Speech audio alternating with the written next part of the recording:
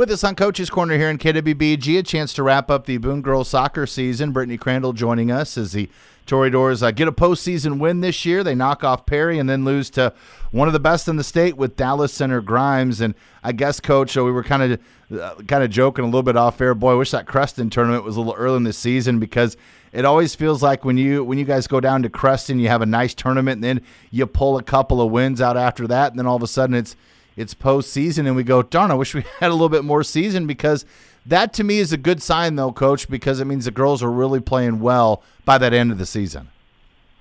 They are. In practice, they work together. We've been pushing.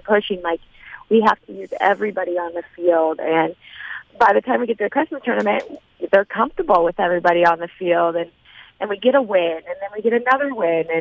And then we're like, okay, we're a winning team. Let's keep going. And all of a sudden, we're winning a regional game. And that was awesome. Yeah, I was just getting ready to say, let's talk about that Perry regional victory, Coach, because I know it had been a few years since we had a postseason victory. I think we were kind of visiting. It might have been 6 or 7 seasons since Boone was able to get a victory. Hannah Chestnut just seems like she's the hat trick master this year for you, Coach. It just feels like every time that I'm getting texts from you and hearing scores and seeing stuff that it's Hannah with some goals, and she did it once again against Perry. Yeah, I think she's had 3 hat tricks. Don't quote me on that. But when she gets the ball up front, she has the speed and she has the skill to get the ball in the back.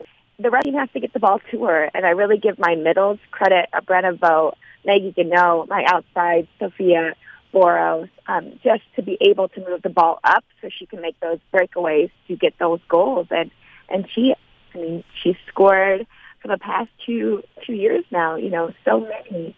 And she knows where the net is and how to find the back of it. And that's nice.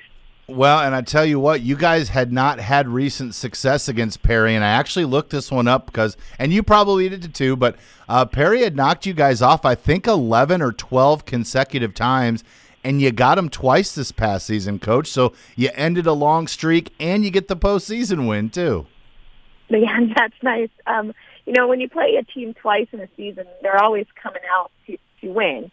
And we're reserved, but we went in knowing we had the capability to win again. And they pulled it off, and that was nice, especially after I think it was 1-1 at half. And they're like, okay, we beat them before. We know their strategy. We need to keep the ball up, and we were able to do that. Well, and then you take on Dallas Center Grimes, and you got to tell me, Coach, because that was not – well, heck, I guess spring wasn't a very good weather night, but that couldn't have been a lot of fun that night. You guys had to have gotten some precipitation down in Johnston, didn't you? I think it didn't stop pouring the entire game. The girls were soaked. The refs were, everybody that went to the game, there was not a dry person there. Johnston Stadium is beautiful, and I wish we could have experienced, more of it. But at that point, it's cold, windy, rainy, going against the best team in the state. It wasn't the best conditions, but I thought our girls really played the hardest they could. They had good time. They never gave up. They could have, scored a lot more than what they did, and we didn't let them. We definitely went in there and played our hardest. Coach, you got some real nice wins during the season. I feel like the Perry postseason win was probably number 1, but I'm even wondering if the victory obviously on the road at Creston had to be another big one. Did I kind of steal your thunder if I ask about the most memorable match of the season? Is it one of those two? Well, personally, I like beating Webster City because I went to Webster City, so I'm always like, okay, true. We got to get my alma mater every year. So that's always personally the best victory for me. But I think the turning point was the Creston tournament. Having a nice day to play is also very key.